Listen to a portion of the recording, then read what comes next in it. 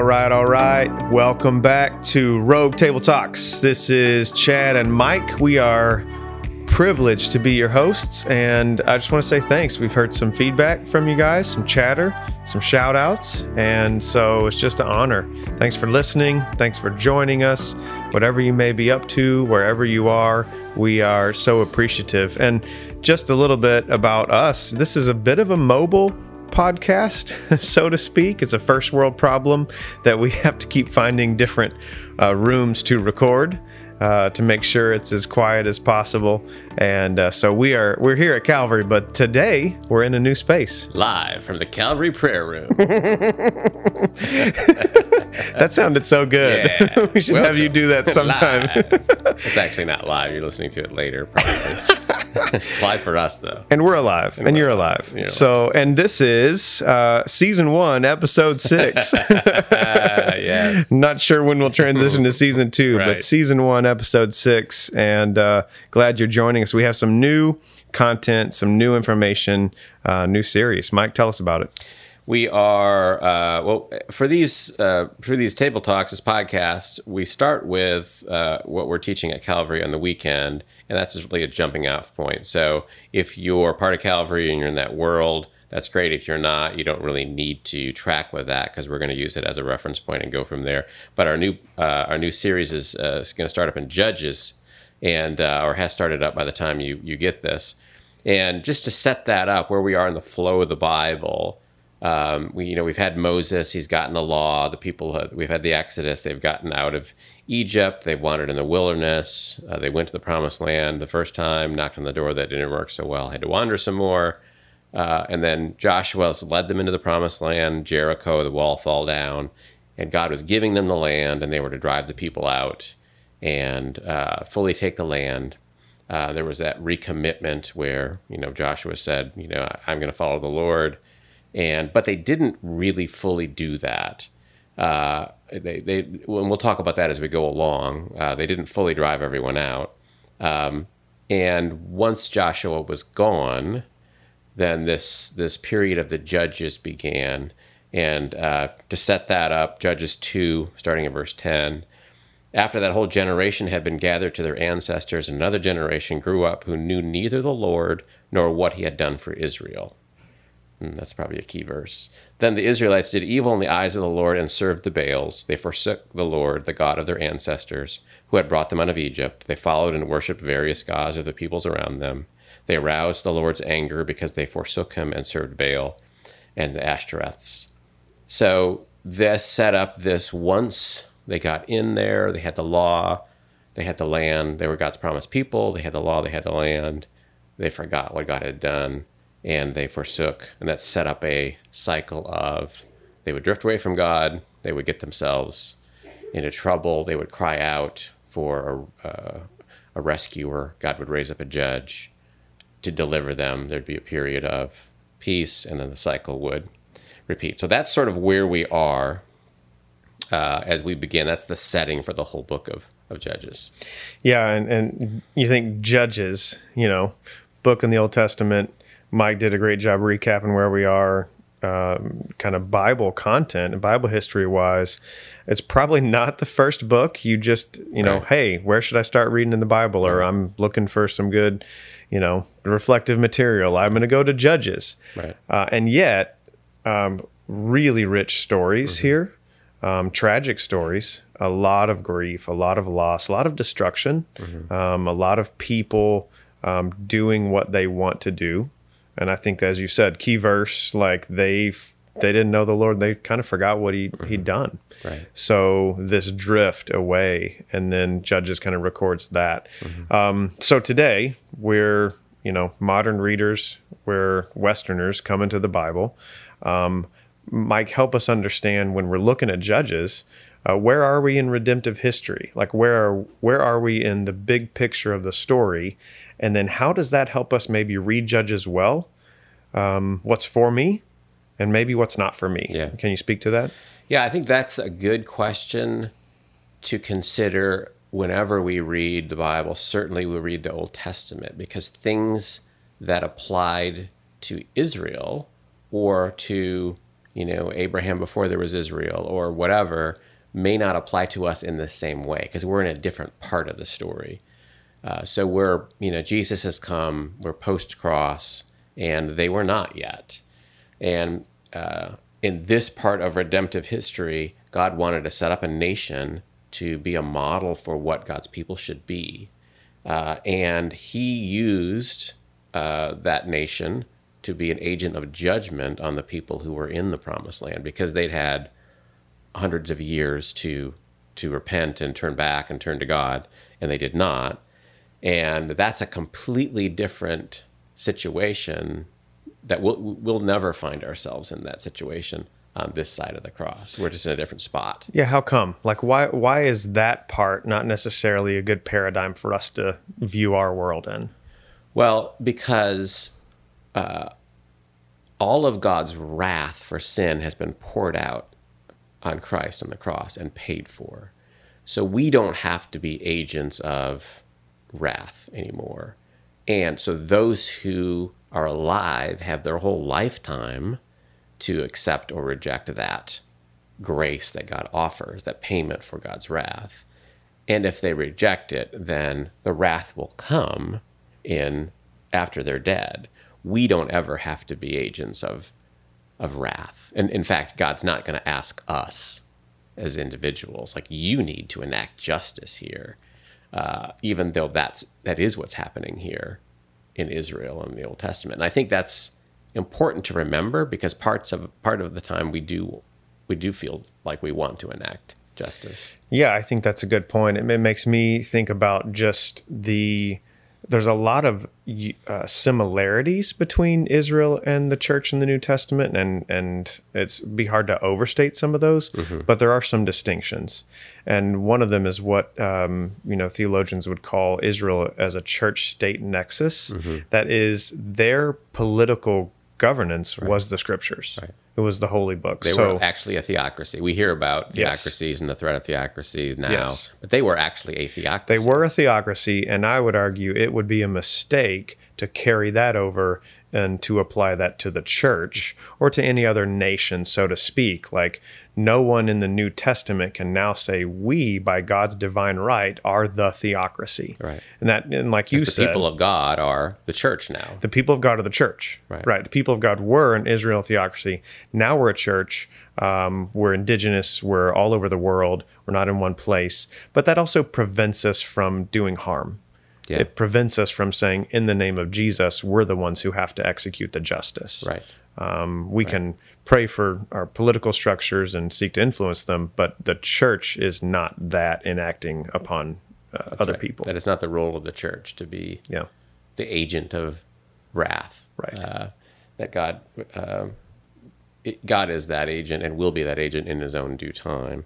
And Israel was supposed to be agent of blessing as well. They weren't only judgment. They were supposed to be, how would it if we didn't see Israel really fulfill their role as a promised land, as a promised people? What would that have looked like? Like, what are some things that we would have seen had Israel really been God's people in the way he intended them to be? That's a really good question. I mean, it's hypothetical, obviously, but I do think you get glimpses looking through the Old Testament, like when Israel was close to fulfilling this kind of commission from God. First of all, what was the commission? And I think Exodus 19, you will be to me a kingdom of priests. Well, what do priests do? Yeah. They mediate. Right. The knowledge of God. They help people find their way to God. Yeah. They mediate blessing. They mediate healing. They bring the grace of God, so to speak, to their surroundings and the people around them. And that connects directly to priesthood of believers now, where we are called to be the church is a priesthood. Yeah. Same thing. I am a conduit, first and foremost, especially this side of the cross, of peace. I'm a peacemaker, peace bringer. I'm blessed. I'm looking around. How can I usher in whatever God's kingdom is inviting me to there? Yeah. But I think, going back to that for them, a little bit with David, under King David's reign, you have a king who submits to God. Sure. And we see that the people follow the leader. That's true in general. they're on the whole submitting to God, and they're bringing blessing. Under Solomon, who benefited a little bit, Sheba comes in, they're hearing about God, they're blessing the nations around them. Right. They are the light it's on an the hill. attractive thing. Right. People are coming to see what's going on. Right. Yeah. Stark contrast to the book of Judges, where they reject the reign of God, do what's right in their own eyes, and they don't bring. They don't really bring anything. They don't bring necessarily justice there in a healthy way, but they don't bring blessing. Yeah, they reflect that purpose very, very poorly, and it was, of course, never reflected fully. So even in their laws, the poor were taking, the year of Jubilee, that, debts were forgiven every 7 years, and the gleaning laws where, grain was left in the field for the poor people. All of that in the law was supposed to model compassion and love and care for one another. And so that cohabitation of this political entity and God's people, even the laws were a reflection of God's character in a way. Yeah. And they were supposed to live that out and show the world who God is really, and got the heart of God by living according to God's law. Yeah. Right. And in a sense that points, that's what we ought to be doing, generally speaking. So that is the parallel between the nation and the church, where we are supposed to be doing that in a different part of the story. Yeah, that hasn't changed. And what's true there, and I think we'll talk about this in future podcasts, what's true for them is true for us too, is we can fumble the ball. There is a significant fumble for them at this point in history. And the faithfulness to God is part of the way that we gain an audience to bring blessing to the world. And so when they reject that faithfulness, like, how am I shaped by God's ways, then they forfeit the privilege to bring blessing to the world. Right. Yeah. And ultimately we see later in the story that God brings judgment to Israel from other nations. Like the Babylonians come and the Assyrians come and enact God's judgment and correction before God restores them. Yeah. So they are to drive out the people and to form this new nation where they are going to live out and reflect God's laws and so on, but they don't really do that.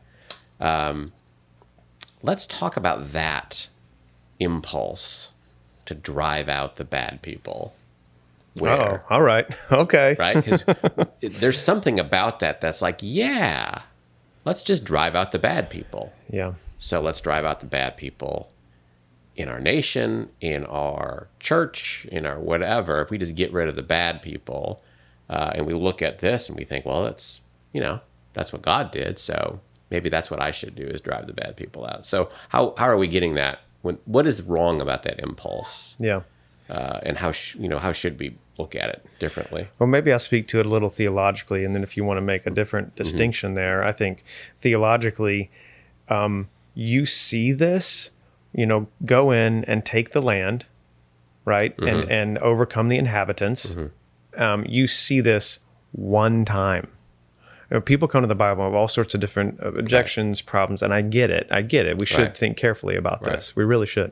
But you don't see this. So God's people don't get to do this whenever they feel like it. Absolutely not. Right. This is not a general mandate for Israel, definitely not for us, but even for Israel. It's not in general, you can do this whenever you want because you have God's favor. So you see that. They don't even really end up doing it. Right. They don't even end up doing it. They end up doing it. Yeah. You go back to Genesis, and this is justice. This is what some theologians call God's end-time justice breaking into the present upon nations who've rejected God, upon these people who've rejected God. And so you see all of these factors are going in. But the other thing I'd like to say is the Bible also shows, at the same time that it does say these people come in and take the land, it also shows that it also exposes how the cycle of violence actually never solves violence. It exposes that as well, that you see these things happening through the scriptures, and it's easy to think, oh, well, look, God's endorsing violence, and that's just who he is. He's a God of violence. But really, he also shows, like, violence doesn't bring about true blessing, true transformation. Right. So we think that there's that impulse there. I think in the way that I would think about that, I think is the violence is an aspect, when it's an aspect of God's judgment, when it's God's violence in righteous judgment upon evil, then that's one thing. When it's our violence to do what we think is right and good, then that's something completely different. And I think it's super easy for us. And I don't necessarily mean with armies and bullets and bombs, but in family relationships or, anywhere where, okay, but yeah, I need to step in and, knock some heads together here and make sure everything is, if it's, God's probably not asking me to be his agent of judgment or justice. Yeah. He might ask me to tell the truth. He might ask me to say things that are difficult, but I don't think he needs me to be what Israel was to the Canaanites. He doesn't need me to do that to my brother or sister or neighbor or coworker, husband, wife, whatever, even if they're really wrong. Yeah. And I think that's a hard thing for us to live with sometimes. Well, and to me, that's a great point, because what it does is it helps me start to ask a more difficult question. And you talked about the impulse to drive people out or to maybe fix people, because that's a form of violence. Yeah. That impulse that this makes me uncomfortable. These bad people over here, whether it's, I'm having a spat with a family member or it's someone I disagree with politically, someone, they don't like me, they don't dress like me, they don't talk like me. I need to fix them. What I'm really saying is you need to be like me so I can be comfortable. Yeah.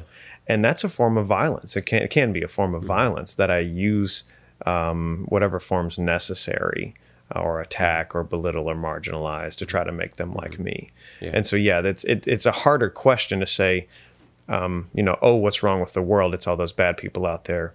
Oh, I just thought of this. This is a brilliant, you remember G.K. Chesterton, Catholic writer, a newspaper put this ad out and said, what's wrong with the world? And Chesterton was well known at the time, and he wrote in, and all he said was in response to that, "Dear sirs, I am." Yeah. Yours truly, G.K. Chesterton. Right. Yeah, I think that's the idea that, so Israel was set up as this agent of God. So it was God acting through Israel. And we're never going to be in that situation. And when we put ourselves in the situation, we forget that we are also, and perhaps even more, under in need of correction, in need of judgment. God's wrath has just been poured out on Christ for me.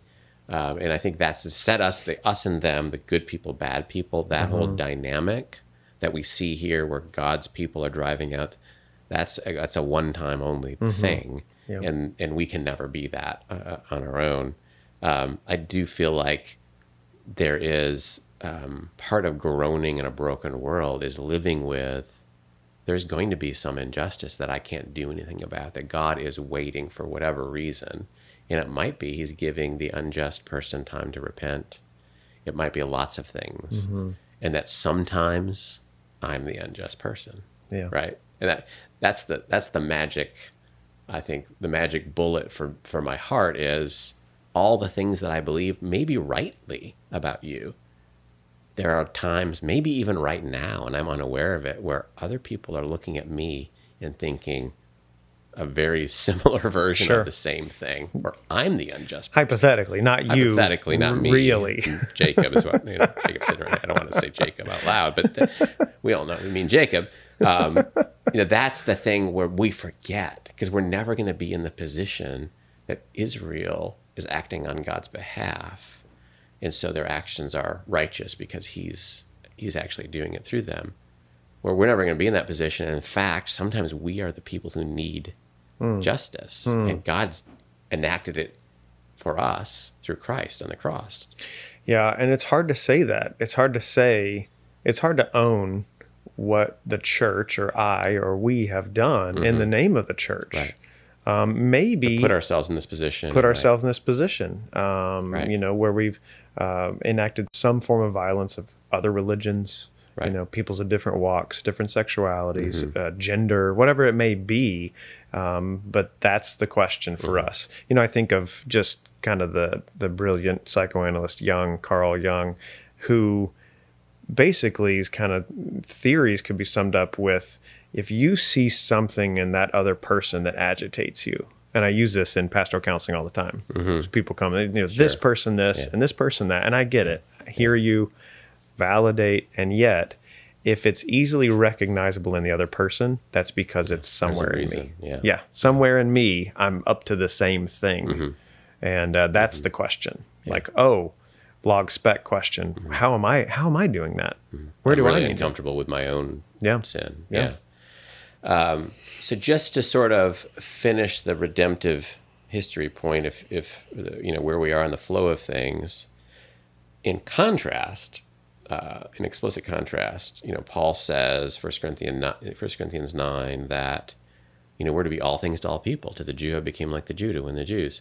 You know, and so what they weren't supposed to do, in a sense, to sort of blend in, that we are in a different situation now, where we're more like Israel in exile in Babylon, where we sort of have to be subversive agents of right. We don't have authority. Oh my gosh, I like that. Right? That's good. We have to sort of do it not through power or authority, but through transformation and influence in other ways, to become, you know, to the Babylonians, I became like a Babylonian to win the Babylonians. And what does that mean for us? And, you know, 2 Corinthians 5, that we're ambassadors, that we have to sort of live in both kingdoms, God's kingdom and this new kingdom. We're ambassadors and understand where we are and represent God's truth in a different way. And all of this, sort of like an ambassador isn't in his own country. He's in another country. Right. And that's sort of, we're not in our promised land. We're aliens and strangers, as the New Testament says. And I think to become fully comfortable with that is freeing, probably, in a way. But in a way, we'd rather think about this as my home country, and it should be this way, and it should be that way, and should be fixed this way, and so on. Well, I think that's so relevant for the way Christians are viewed, or maybe viewing today. And what you just said, I think, is really key. So less like promised land, more like exile. Yeah. Less like, hey, we're the power structure, and more like, no, we're the subversive kind of like, oh, the language has changed, the landscape has changed, the values have changed, and it's not coming back. And I get it. For people, that's a hard cultural shift. And now it's more clear than ever, but we got to grieve that. We got to transition, because the invitation is now, how do I live well as an exile in a foreign land, in a place where I do not feel at home, and maybe people don't like me? Yeah. I mean, you look at Daniel. You know, he's a perfect example of Daniel is in the court of the Babylonians, and you know, how does he confront the society around him? He really confronts it by living faithfully, and you know, he gets thrown in the lion's den because he refuses to quit praying. And so that's a different sort of confrontation, where he's the lesser, and he's being made subject to, and it's God who is his rescuer. And that's probably why we're not super comfortable with it, because we'd rather not be subject to whatever the lion's den is for us. But that's really that's our calling now, is to, you know, whatever the penalties that come are going to be penalties that are not like Israel driving out. It's be more like Daniel, you know, getting unjustly cast into the lion's den and God having to rescue him. Yeah. And in fact, there are Christians, you know, even as we speak, who are in similar circumstances where they're really experiencing hardship. It strikes me too that one of, you know, how do Christians change the world? And it's through this method. In a way, it's how the Roman Empire was changed. The Roman Empire was changed because a whole bunch of people became Christians. Right. It wasn't some sort of other program. You know, I think of Acts 19, where, you know, the whole economy of Ephesus is thrown asunder because Christians stopped buying little, you know, statuettes of Artemis. Right. And, you know, do we have the ability to control the world or change the world in ways, but they're sort of these subversive, where what we're doing is living out our faith in such a powerful way that it shakes up things around us. I mean, what would the world be like if Christians really embraced that? But in order to do that, and if you're listening and writing things down, I'd go back and just listen to the past 7 minutes, because I feel like we're stumbling. You ever in a conversation you feel like, oh my goodness, this feels like a conversation about everything? This feels like that. I feel like we're stumbling, and maybe a podcast about everything. maybe It's a new title. Maybe stumbling isn't a fair word, because there are notes here. But what do we have to let go of with a promised land mentality in order to move into an exilic mentality? Like, promised land mentality is, I'm going to change structures from the top down. Yep. I'm going to change it with, getting into places of power. Right? Exactly. Yeah. And I feel like that's gone. Like, let those go. I'm not even sure if that was the way in the first place.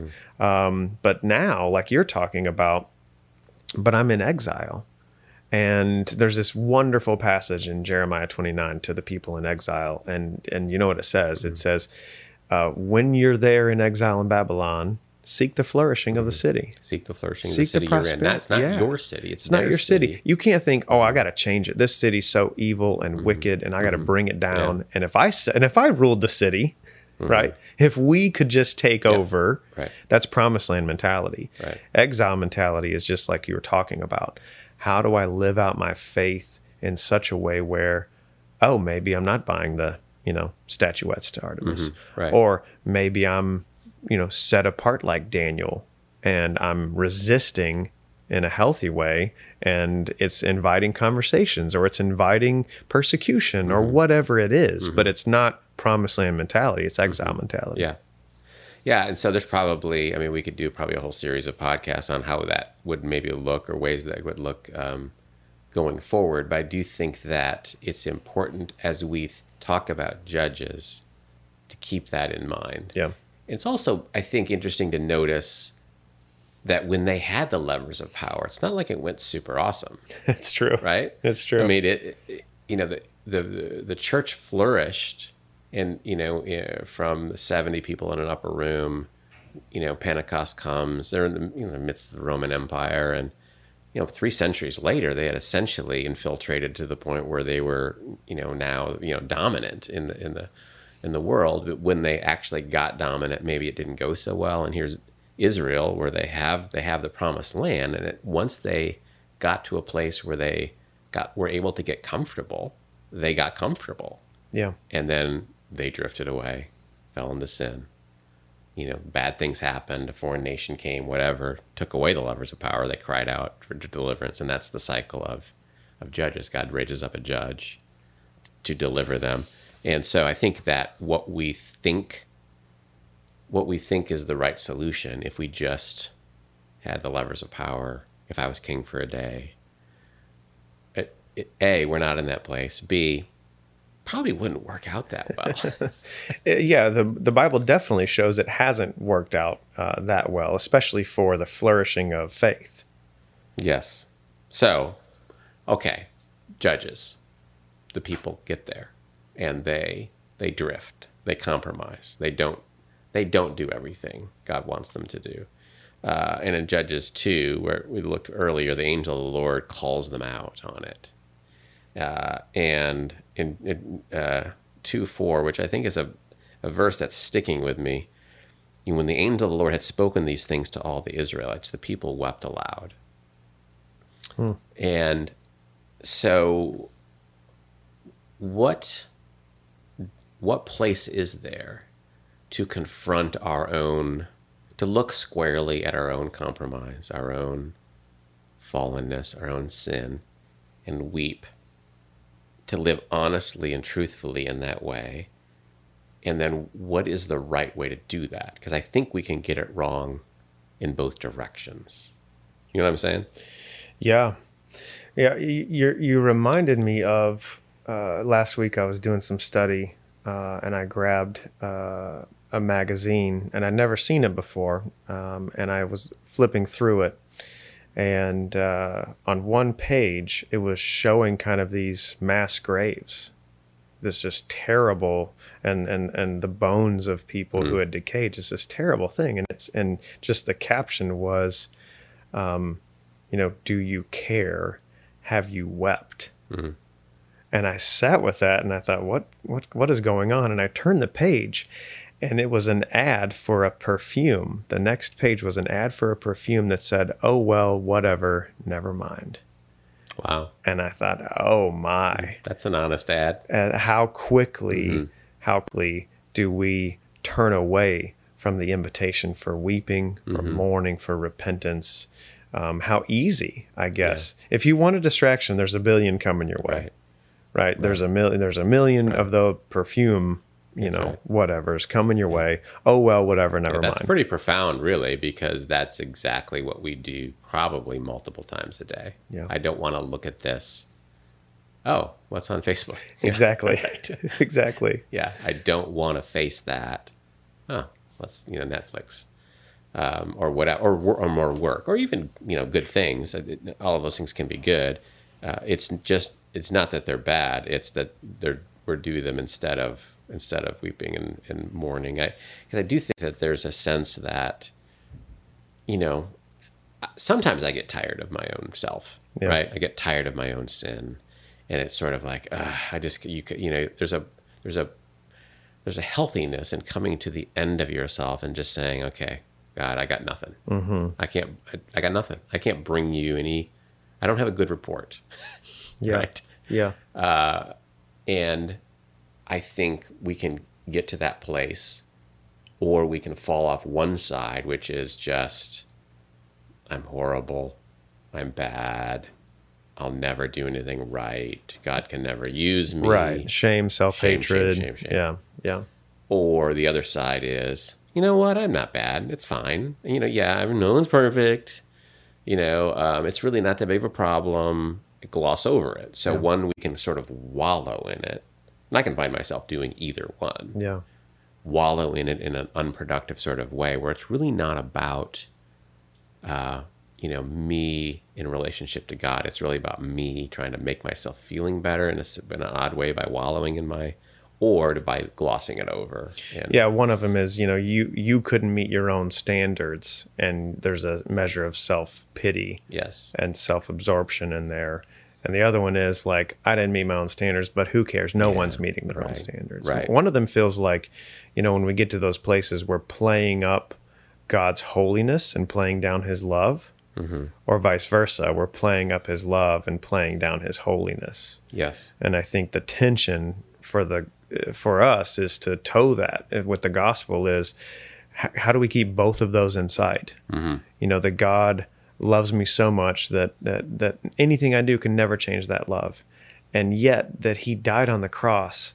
And so with everything I am, I want to try to live faithfully in holding those in tension. Yeah, I think for me, I don't know that it's not the case that in either case, I'm just trying to make myself feel better. Like the feeling of that I don't like. So I'm going to distract myself or make myself feel better by feeling bad about it for an appropriate amount of time.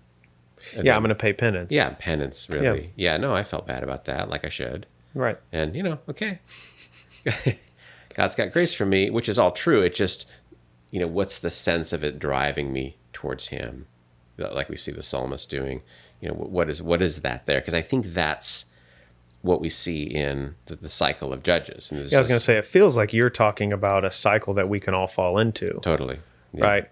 We sin, and then we do something with that. We rationalize it, we justify it, or we go to the other end. We wallow in it. We try to pay penance. Well, I don't feel bad enough. Then we work ourselves into feeling bad enough. All of that feels like a cycle. How does that relate to the cycle of the Judges?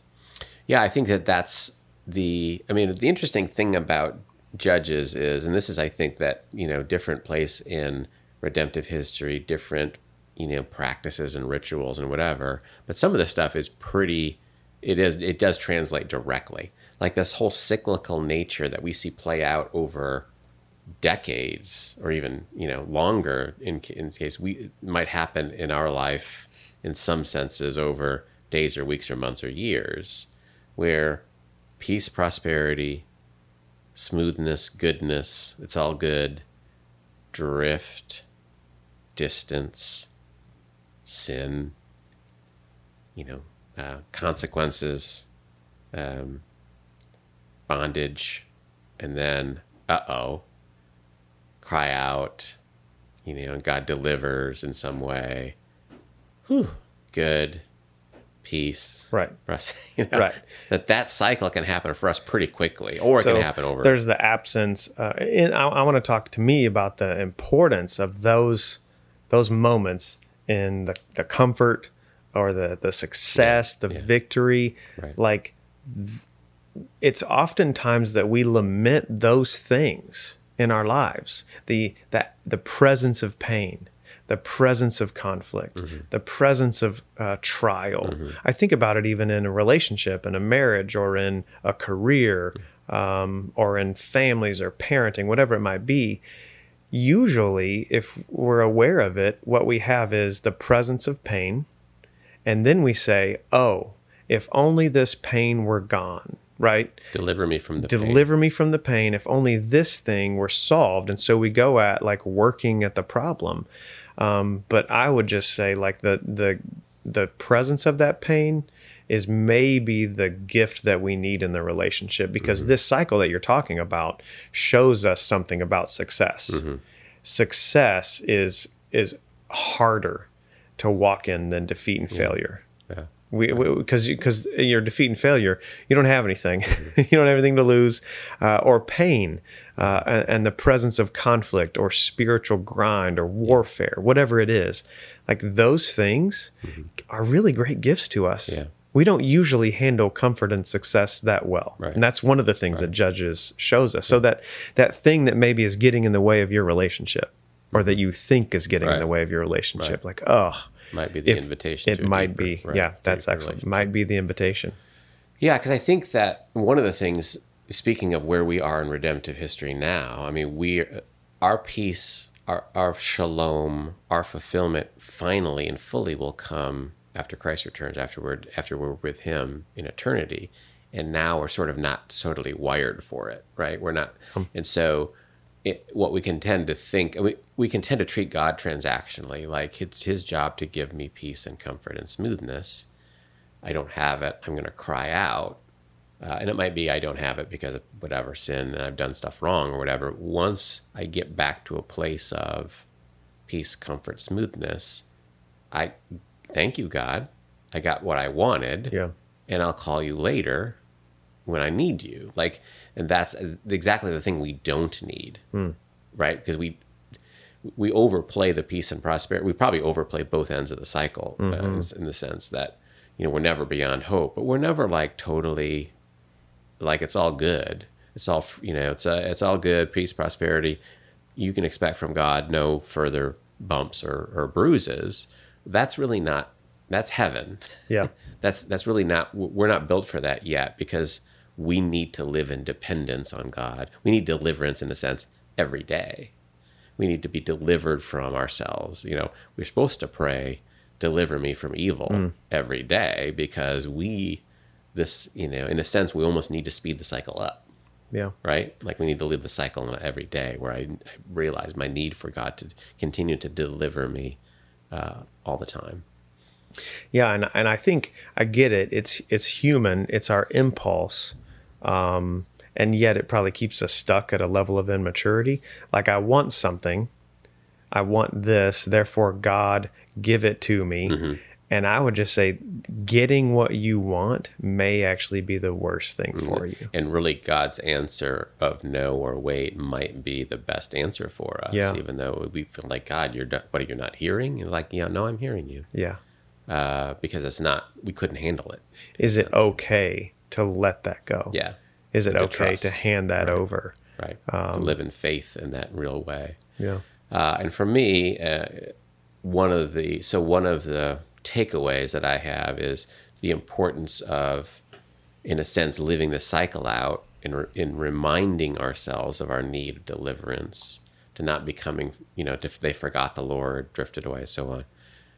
How do we enact spiritual habits? How do we continue some sort of spiritual rhythm to remind us of our need and to live, whether that's worship regularly with God's people and community, prayer, meditation, Bible reading, service, all these things that we're called to do. We don't do them to earn anything, but we do them to sort of live out this, in a sense, enact this dependence that we need of God, without which we will tend to be like the people in Judges during good times. We'll forget and we'll drift. Yeah. And so, do I need to do this? Well, not to maintain my salvation, but to remember who I really am, where I really am in the story, what God's really up to, how far he still needs to bring me. All of these things are things that are good for me to remember. And without some sort of spiritual rhythm and habits, I'm probably not going to. Yeah.